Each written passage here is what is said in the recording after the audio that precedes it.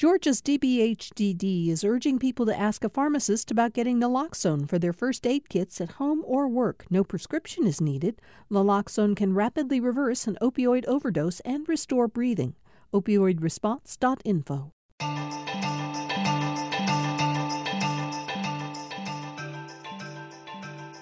Thank you for joining us for another Political Rewind. I'm Bill Nigut. We have a lot to talk about today. By the way, before we get to our conversation for today, many of you have noticed we've got some new music that we're playing underneath the show. And our engineer, Jesse Neiswanger, is not only a terrific engineer, but he's a composer.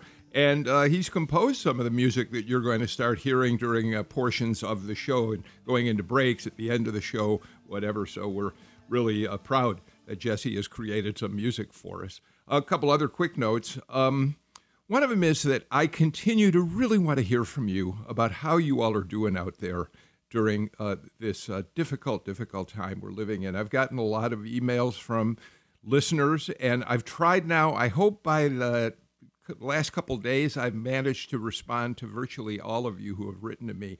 But please continue. I want to know how you're doing. I want to hear how you're finding little joys in difficult circumstances. I want to know what it's like to work out of your home these days, or if you're unemployed, how you're struggling to deal with what that means to you. So you can write me at bnigut, B-N-I-G-U-T, at gpb.org. I also like to hear the critics. There are times when people send me emails saying that they think we got something wrong. We haven't explored a topic in enough depth, and I'm very open to that and look forward to anything you might have to say on that in that world as well. So again, bnigut at gpb.org. We've got a very sobering topic to discuss today. And not that everything about the coronavirus isn't somber in many ways, but the impact that the virus has had on the African-American community continues to come to light. And although the data is not complete, although we still don't know a lot, what we do know is that there really has been a disproportionate impact to African-American communities across the country and in Georgia as well. So let me give you some figures and then I'll introduce, and then I'll introduce our panel.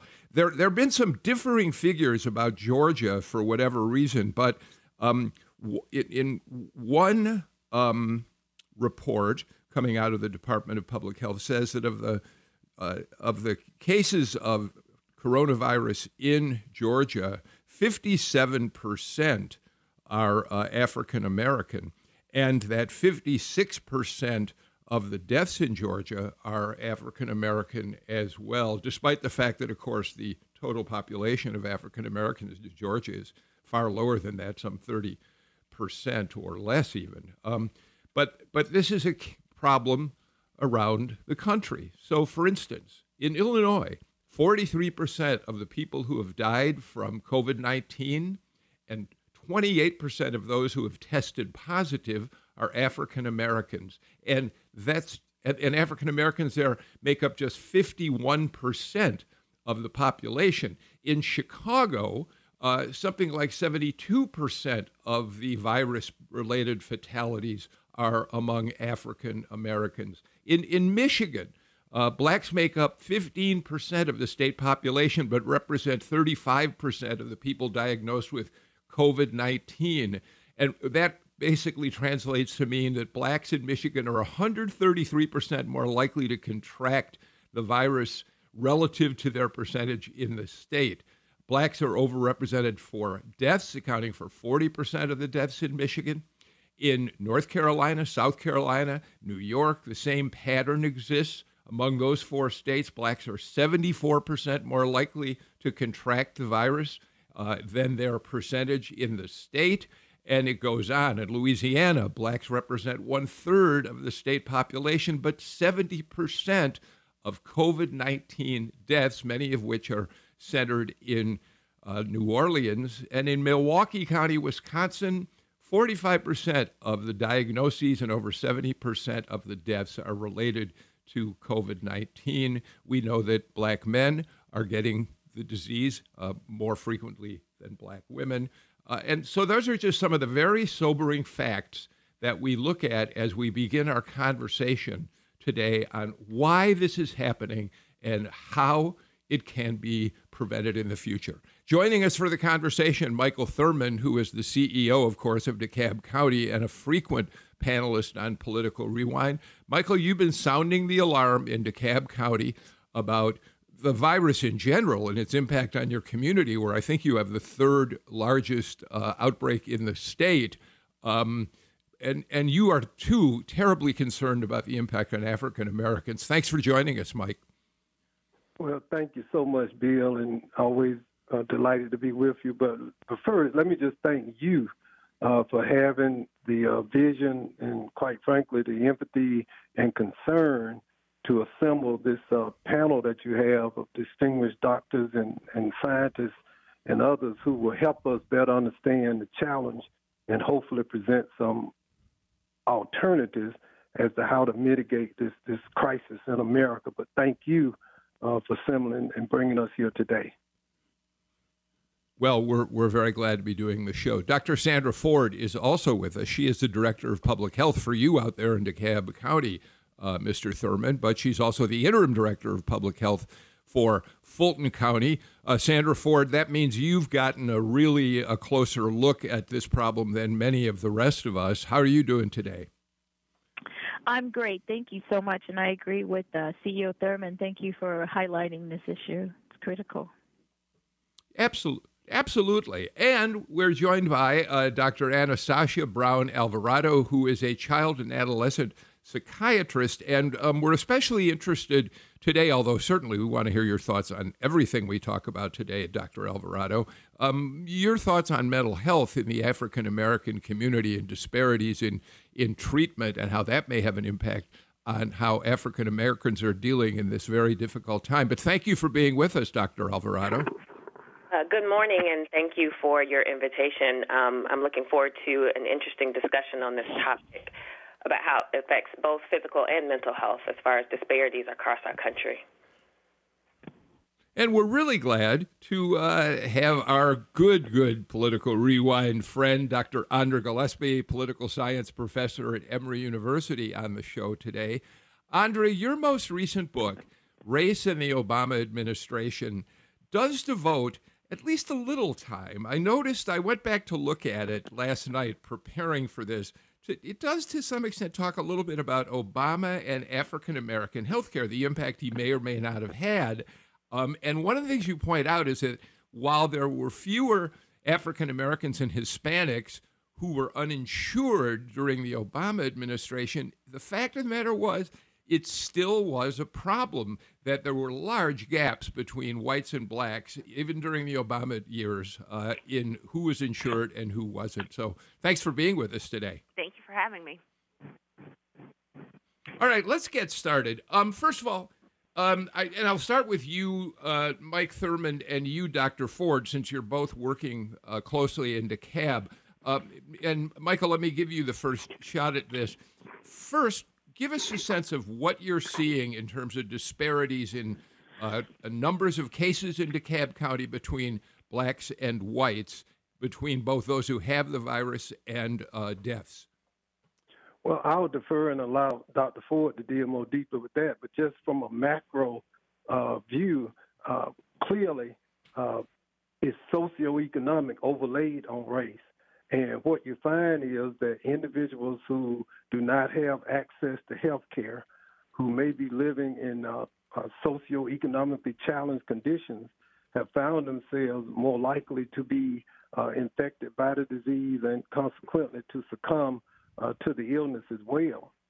Another critical impact, at least narrative that we should examine, is that oftentimes African Americans and people will earn at the bottom end of the salary scale are placed in environments that create risk of infection. We talk about frontline workers, and we have many brave men and women who are doctors and nurses and those individuals who are doing a phenomenal job responding to this pandemic. but we often overlook that there are also frontline workers who drive MARTA buses, who pick up sanitation, who pick up the garbage, and more often than not, these individuals are people of color or people who earn towards the lower end of the socioeconomic scale, i.e. the higher exposure you have, the greater risk you have of contracting the disease. Dr. Ford, tell us a little bit about the infections in DeKalb County and what kind of gap there is between white and black rates. So right now, DeKalb County is number 4 in the state, 3/4 in the state for prevalence of COVID-19 in general. We have, as of this morning, 1,173 cases. Of those cases, as you mentioned earlier, a lot of the data that we have is not identifying ethnicity or race specifically. But what we are seeing is that there's a significant overabundance of African Americans in the little bit of data that we do have. We have in DeKalb, among the data that we do have, it's 20% in DeKalb are black, and 6% are white of total cases. So that's a pretty dramatic variation for even with the small numbers we have. So let me ask this as a kind of a baseline for our conversation, Dr. Alvarado. Why is it important for us to know the percentages of African Americans, in this case, who have the virus and where they are? Why does that make a difference? Is that for Alvarado or for Ford? Yeah, for Dr. Alvarado. Okay.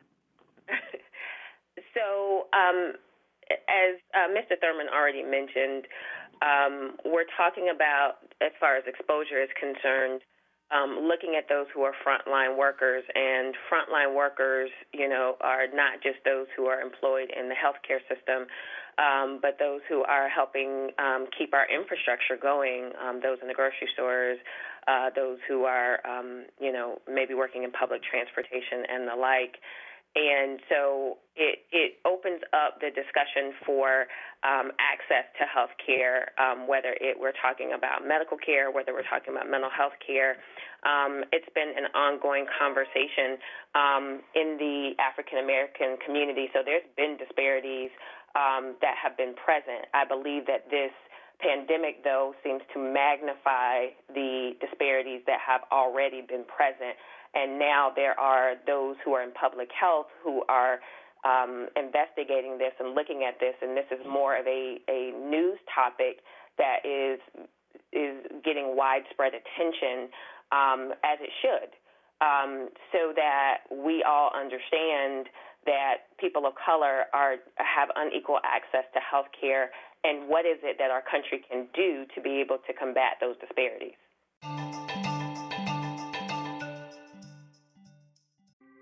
Thanks for listening to Political Rewind. If you like this show, you'll also like Georgia Today. It's a daily podcast from GPB News, bringing you compelling stories and in-depth reporting that you won't hear anywhere else. Join me, Peter Biello, for this quick and convenient way to get the best of GPB News' extensive coverage of the topics that matter to you, delivered directly to your device every weekday afternoon.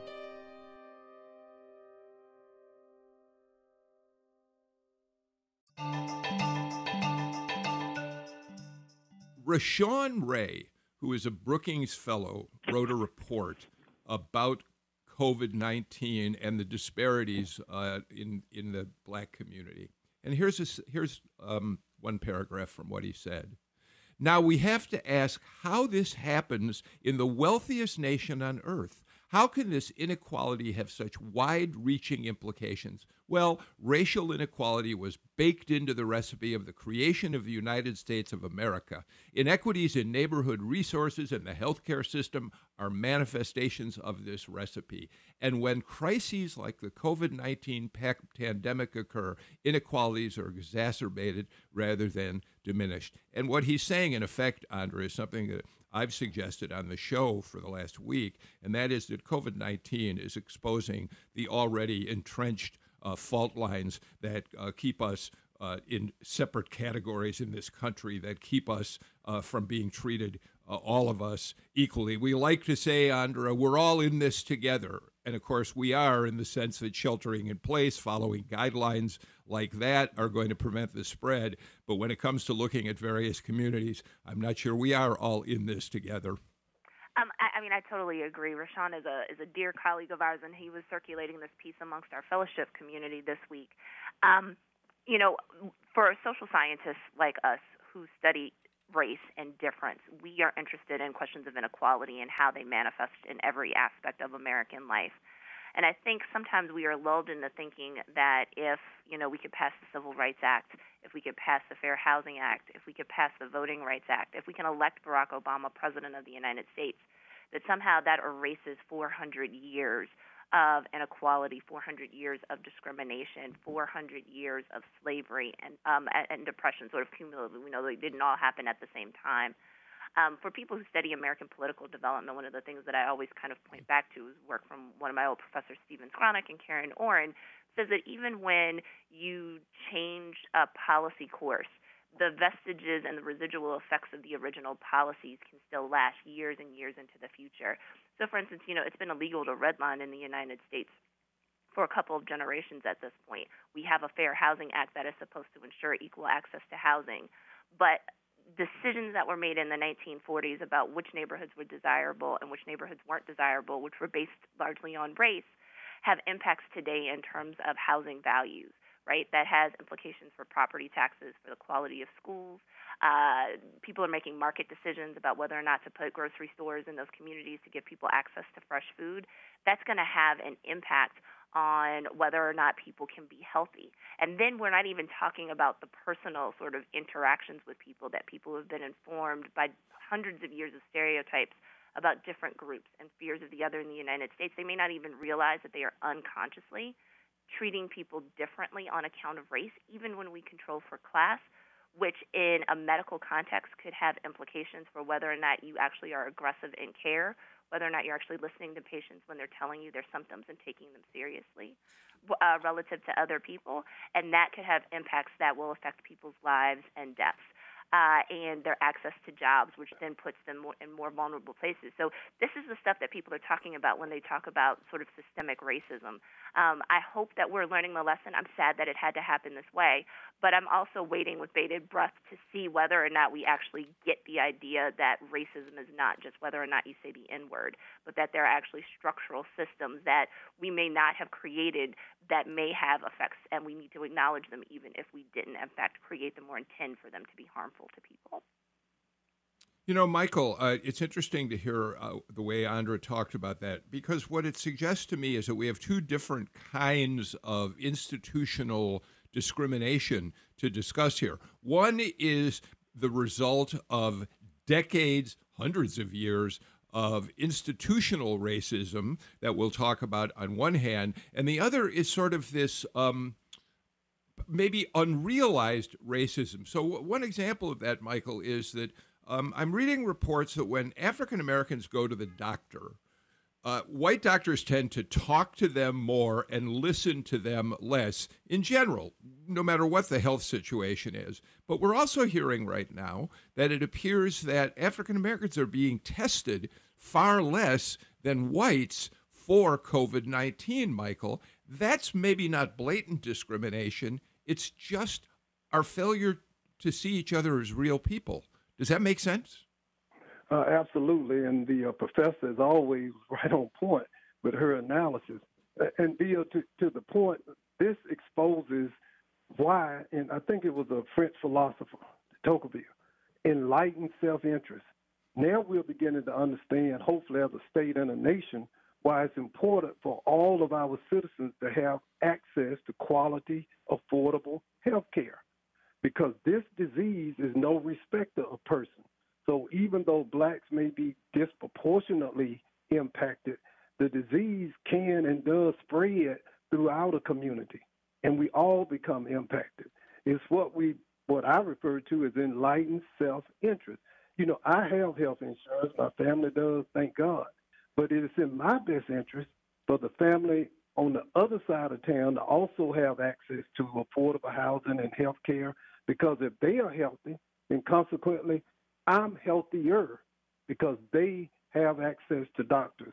And so it's very important, if there's one lesson that we can learn from this crisis, from this deadly plague that's bedeviling really the entire planet, is that extreme nationalism, anti-racism, xenophobia will not work. You can build a wall 100 feet high. This virus has the ability to transcend that wall. So we have to begin to think about how do the way I think Dr. King, and I'm paraphrasing him, he said none of us can truly be fed if any of us are hungry. None of us can truly claim to have quality health care if we know that they are communities that are vulnerable. And by the way, this is not the last time we will face a crisis such as this. The question is, what can we learn from it? And based on what can we learn and what will we do about it? The fact that we are not collecting the data necessary to help our scientists and doctors better pinpoint our responses is just stunning in the realization that we don't know how badly, not just African Americans, but quite frankly, the state of Georgia is being impacted. We need to recalibrate and move quickly, because now we can be more focused in our responses. But see, racism, and Dr. King said it, it obviously it hurts people of race, people of color, but it's also damaging to those who exhibit it and practice it as well. And this disease is a perfect example of that. Dr. Ford, I want to pick up on what Michael Thurman just said. I understand that this virus hit the country, hit the state of Georgia with a speed that forced public health officials and the medical community to act very quickly. Excuse me. There wasn't a lot of forethought as people began coming in with symptoms, that sort of thing. But Dr. Ford, the fact that we are not collecting data on some in counties around the state, what are the ages of people who are getting this disease? The race, obviously, is significant. What's the survival percentage, and what communities are surviving more than others? Isn't this I get that we have 159 public health communities around the state, that there's not one centralized place where all this can be taken care of. But don't we, from this point on, need to make sure that when we have this sort of situation, all the data is being collected so we know how to act? Absolutely, because we do need to understand disease patterns and who's most at risk, who's recovering, who's had underlying symptoms. And I will say that Georgia Department of Public Health, since last week, has been collecting that data, which is very helpful to us to understand distribution of these disease patterns. But yes, it was a gap to not have it. The issue was that the form is filled out by providers who refer, and so if the provider didn't ask for the data when they referred the individual for testing, then we just didn't have it available. And so now there's been a more aggressive effort to collect this data. Yeah, that was my point. Thank you for that, because what I guess I meant to say was you can't expect the state to be the out there gathering the data from individual patients, but they can mandate that data be collected at the source where the patient comes in, right? Correct. I think that, as you said, when this first came out, it was such a panic, and I think the primary focus of all of us was just to get folks tested. And so, if they referred, we tested. Whether the form was complete or not, it was more important for folks just to get the test itself. And so now we're being more mindful about actually collecting data so we can study and learn. So I want to pick up on something. Dr. Alvarado and then Andra, I want both of you to weigh in on this if you would. At the very beginning of the show, Mike Thurman talked about the fact that African Americans are disproportionately, or certainly lower income Georgians, are disproportionately forced to be out working through the virus because of the jobs that they have. So as we begin to talk about some of the factors that give African Americans more likelihood sociologically to be victims of this disease, let's start with that one. Having to go to work as a bus driver, as a healthcare worker, whatever the job may be. Dr. Alvarado, the New York Times this morning had a story with chilling video. It was the Detroit bus that runs through 8 Mile, one of the most disadvantaged communities in the United States. It was made famous in Eminem's movie 8 Mile, one of the most segregated parts of Detroit, an area of poverty. And the reason the video was so chilling was that it showed workers, mostly African Americans, getting on the bus, sitting shoulder to shoulder in a packed bus with no ability for social distancing, no ability to protect themselves against what the neighbor who's sitting next to them may be dealing with. And that is one of the big problems here. The number of African Americans who still have to go out to work and can't socially distance and take care of themselves, right? Dr. Correct. Alvarado? Yes, correct. I mean, you're looking at the fact that physical distancing, this social distancing, is really a privilege because if you have to go to work in order to be able to bring in an income, to be able to help your household, then you can't do the physical distancing as you have been asked to do, at least not in the way that we have been tasked by those on our frontline workers and our public health and governmental officials. And so then you have people who are, going off to work, having to encounter frequently throughout the day those who possibly could be positive for COVID-19, whether they're symptomatic or asymptomatic.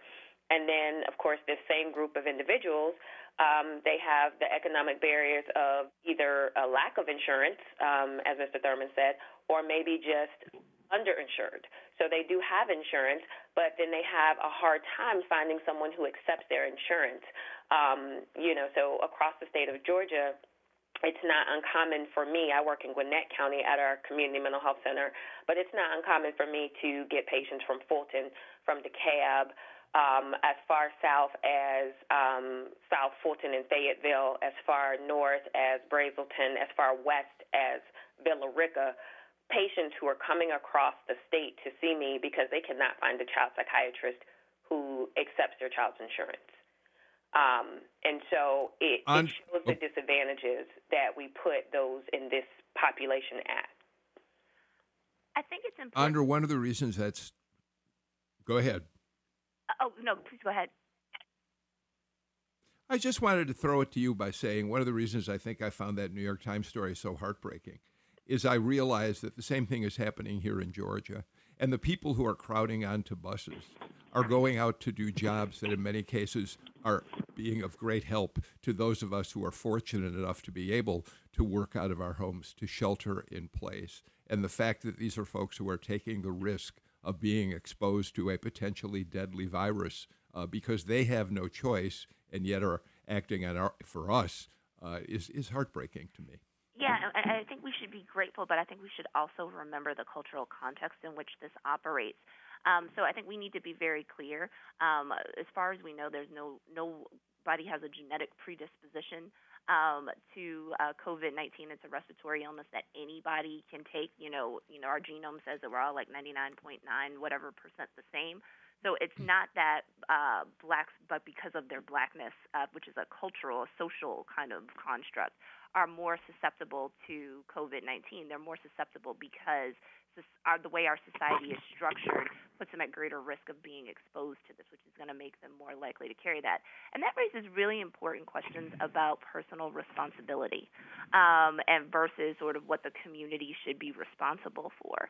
So I think the image of seeing black people on buses who are in cramped spaces, who can't socially distance from each other, who are going to jobs where they're going to have a greater likelihood of being exposed, suggests that this is not something where people are being irresponsible in their behavior or they are taking unnecessary risks. No, our society is asking them to take risks, and we're asking them to bear greater risk because historically we have put people of color in more vulnerable positions. If we think about, to liken this to, if we think about the creation of Social Security, in order to get Social Security passed, Southern Democrats, wrote the laws in such a way that they actually wrote out agricultural and domestic workers. Those were disproportionately African American. And the consequence of that is that has negative impacts that are going to cascade generationally in terms of how wealth can accumulate. So, if you keep in mind, that, in general, you are looking at blacks and Latinos who have a fraction of the wealth of their white counterparts, which means that they can't afford to take time off. They can't necessarily weather unemployment in the same way that even their poorer white counterparts are able to do so. So we're forcing them out to work, and then we're sort of telling them, well, you should be doing this or you should be doing that, right? I think that, this is one of the things that we have to bring into the conversation when we're talking about systems versus personal behavior. These folks are doing the best that they can with the few resources that they have, and it's a question of whether or not we as the members of the community are going to help back them up and help to support them by providing community infrastructures that are going to make it safe for them to be able to live. Absolutely. Could I add something? Go ahead, I'm Michael. standing here peering out my window, sheltered in place in my home, and the DeKalb County Sanitation Department truck just came by. Today is Wednesday, collected my garbage. They are at risk. You can't shelter in place if you work for the DeKalb Sanitation Department. But let me tell you what happened. So I received criticism because I recommended that sanitation workers be considered as frontline workers and therefore receive a hazard pay, or what people call it, a frontline additional compensation. See, I get it, and I appreciate and celebrate the doctors and the nurses, and I celebrate our police and fire and 911. But in a pandemic, removing of garbage and refuse from the community is absolutely essential. But there was criticism because we extended that financial support to sanitation workers in DeKalb County. We got to get to a break. Before we do, Michael, I'm going to throw out a list of things that people have identified, experts have identified as some of the reasons that African Americans are shouldering a disproportionate share of the burden for this disease. We've already mentioned a couple of them. Having jobs that require them to work outside of the home, and less likely to have tests ordered by doctors. But then there are these. Many African Americans live in highly segregated communities where health care is less available. Certainly that's true in cities like Chicago and Detroit, which we just talked about. Have more pre-existing conditions like diabetes, high blood pressure, and other illnesses, partly, again, for sociological reasons.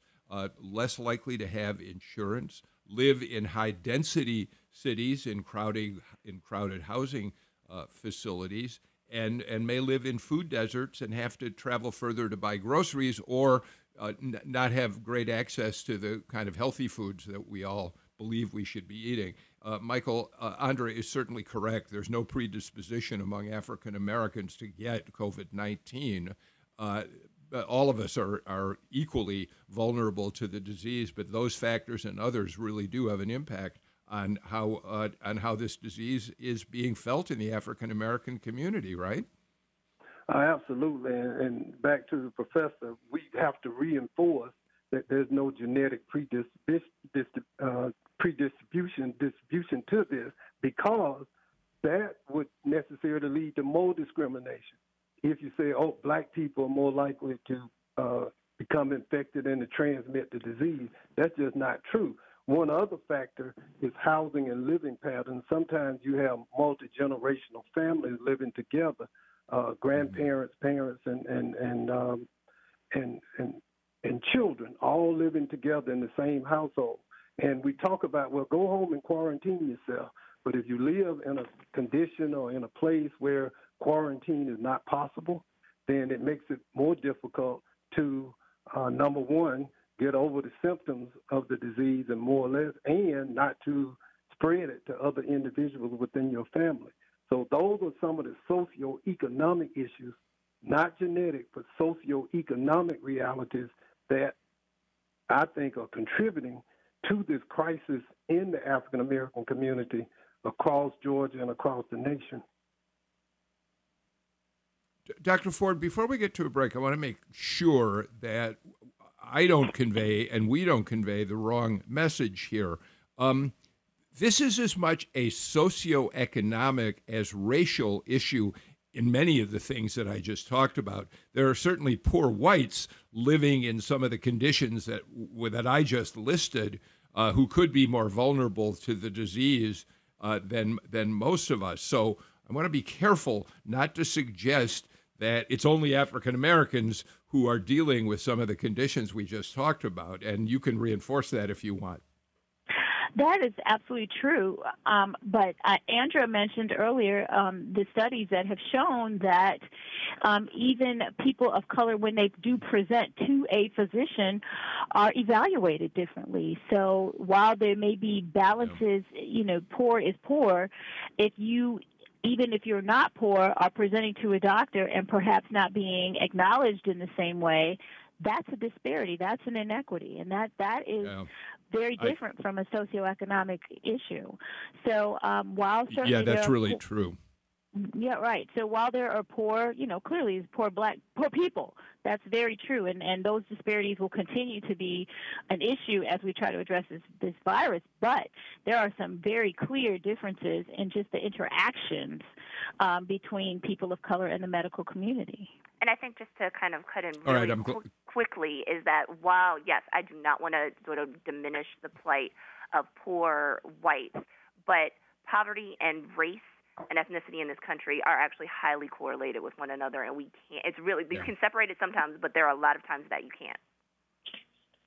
Yeah. Okay. I appreciate that. That's a good way to end this segment. I want to take a break now. When we come back, a lot more to talk about. Dr. Alvarado, I'd love for you to talk about mental health resources during this time and how they too are disproportionately unavailable in many cases in the African American community, among other subjects. But let's do this. Let's take a break, and we'll be back with more on Political Rewind.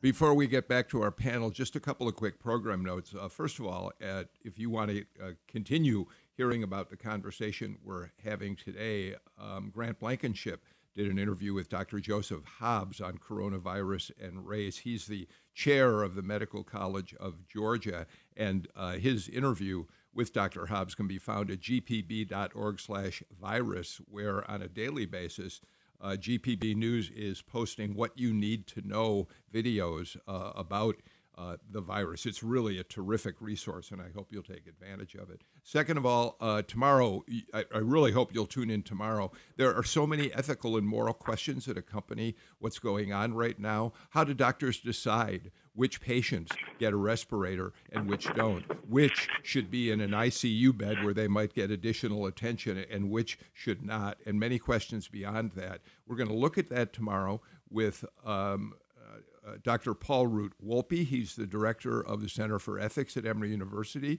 He's also one of the leading bioethicists in the country. He spent 15 years in that job for NASA. So I think you're going to find that to be a fascinating conversation about confronting life and death issues and how ethicists help guide the choices that people in the medical profession make.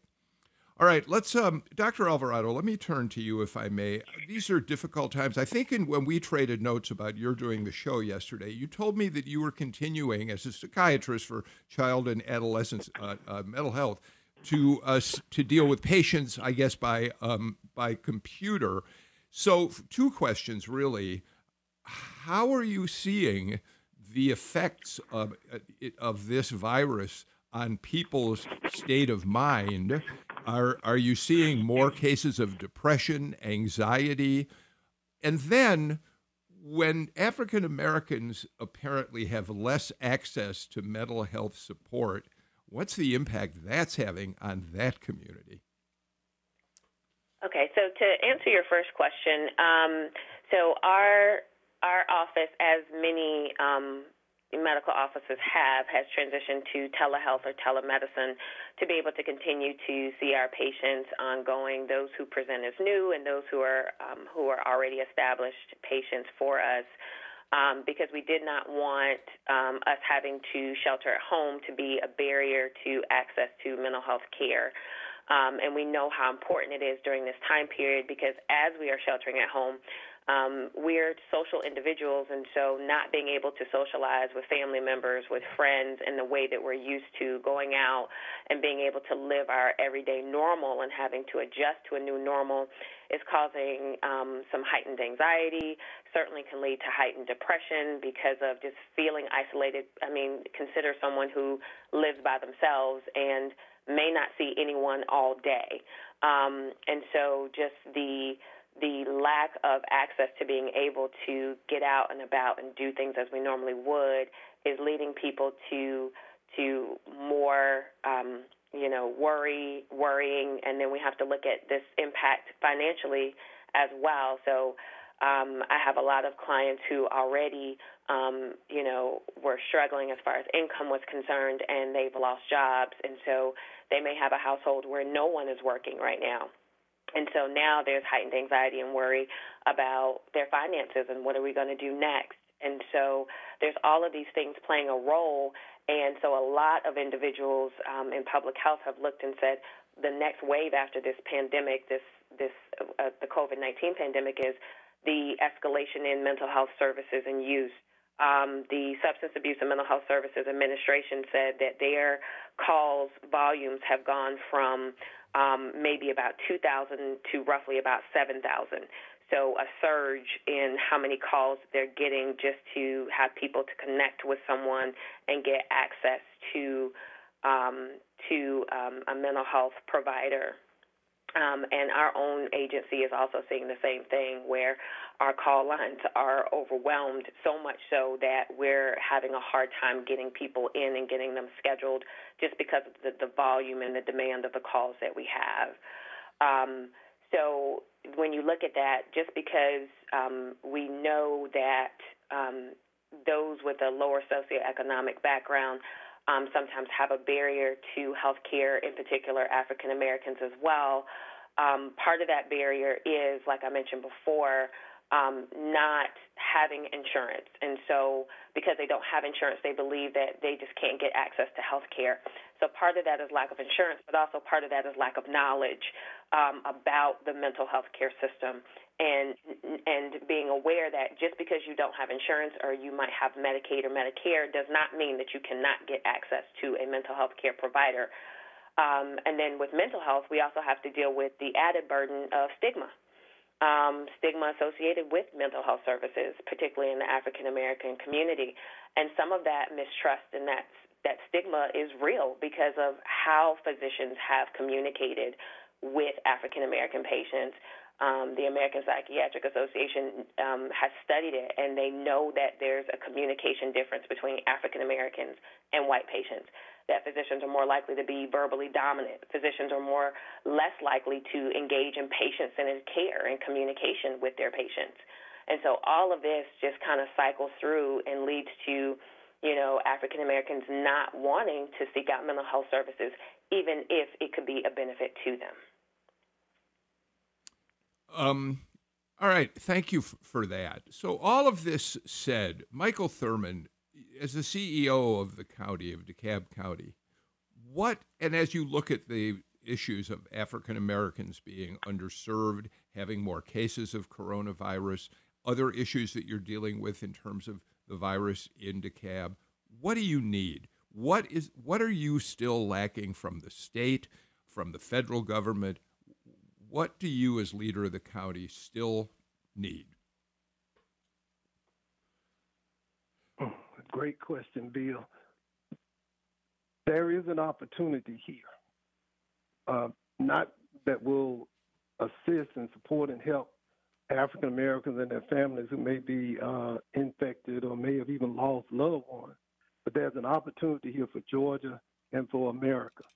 As we speak, hundreds of millions of dollars are being appropriated to the state of Georgia to respond to this crisis.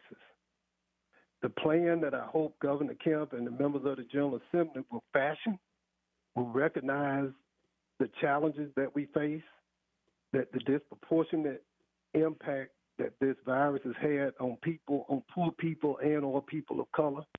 And I mentioned that, poor people, look at the outbreaks in the poultry plant and the meat packing facilities who are disproportionately Hispanic and other immigrants. So the state of Georgia has an opportunity. You know, in the past it's been, well, we can't afford it. Well, now the money is available to expand health coverage to a broader swath of the population, to provide more mental health services to citizens who may not have private insurance or may not be able to afford it, to really make a difference. The moment is now. It's not now. Is no longer financial. You know, it's interesting that conservatives in Washington rush to write the check. There's been a sea change in political philosophy in Washington, D.C. Now we have to see whether or not that philosophical shift has made its way to Georgia. Now, Governor Kemp said something a couple of days ago at one of his press conferences. He said, look, we're going to spend the money and to address this crisis, and I give him credit for that. What needs to happen now is that people like Dr. Ford and Dr. Alvarado and other scientists and doctors who spent their lives on the front line addressing these issues should be brought to the table to help to fashion the solution or at least the response to this crisis. So that is what I would like to see. People much smarter than myself, because it's really not a political solution. Now we need the doctors and the physicians and the scientists to come forward. And I'll stop when I say it. One thing I've said to my entire staff in DeKalb, first we're going to do the right thing, and then we'll consider any political implications associated with it. Georgia needs to do the right thing for its citizens, and then, if necessary, make any political calculations or deal with the implications of it. If we can just do the right thing, we will come out of this a better state, a more insured and a healthier state than how we went into it. But we have to commit to doing the right thing first and getting the right people in the room, people with experience. You know, there's no one more experienced in dealing with public health issues with communities who've been socioeconomically disadvantaged than a Dr. Ford and so many of her colleagues. But they need to be at the table. Dr. Ford, let me ask you that question. Without regard to whether it's the African-American community that you serve out in DeKalb County and Fulton County, just in a broader way, are DeKalb and Fulton counties now getting what you need to address coronavirus? Are the tests out there? Are PPEs available to the medical facilities in your communities? Where are the needs still to be filled in the communities you cover, DeKalb and Fulton? Well, we did get off to a slow start, as I'm sure everyone is aware, with the availability of tests. But now we have enough tests, I think, to test the folks that need it most critically. We have tests coming from the state at a very rapid rate, and we actually just acquired a machine that will allow us to do rapid testing. Hopefully, we'll be up and running by next week. The issues around COVID right now are, again, social issues. What do we do with families where an individual is positive, has tested positive, but has people in their home that are vulnerable? Where do we house them? What do we do with them? How do we manage our first responders who may test positive or may be exposed? Where do we put them? What do we do with our homeless population who, are transient, and how do we make sure, A, that they are tested, B, that if they are positive, they have a safe place to isolate? So right now, I think our issues are not so much PPE and test kits, which, will continue to be a challenge because I think we'll never be able to test every single person in the county, but we certainly have enough at this point to test folk who are symptomatic. But right now, I think the larger issue for us is those social things, trying to manage people who may be exposed and don't have other options. And so the management of this is not just a clinical impact, it's social. How do we support people, for example, who do have to go to work every day? Are there ways that we can help them continue to earn a living without having to put themselves in harm's way, being outside all the time or being out without a mask? Can we provide those kinds of things to the general public, not just the medical community, but is there a way we can set up mask dispensaries in grocery stores, for example? Because I went to the grocery store this weekend, and I was stunned to see how many people still don't have a mask. And I'm wondering, do you just not have access to a mask, or are you just not feeling like you need to wear one? And interestingly enough, one of the most common people I saw who did not have a mask were seniors. So I think there's a lot of different gaps that we have that still need to be addressed if we're really going to flatten this curve and everything. Right. And I always say this is not about medicine. It's about the social constructs of making sure that people have the wraparound services that they need. I'm going to jump in right now because we are completely out of time for today's show. I really wish we could go for another hour or more. There was so much to talk about. This is an incredibly important subject, and I'm very grateful to our guests who were with us for the show today: Michael Thurman, Andra Gillespie, Dr. Sandra Ford, and Dr. Anastasia Brown Alvarado. Thanks for being with us. Thanks to all of you out there for listening. We'll be back with another Political Rewind tomorrow. Hope to see you then. Take care, everybody.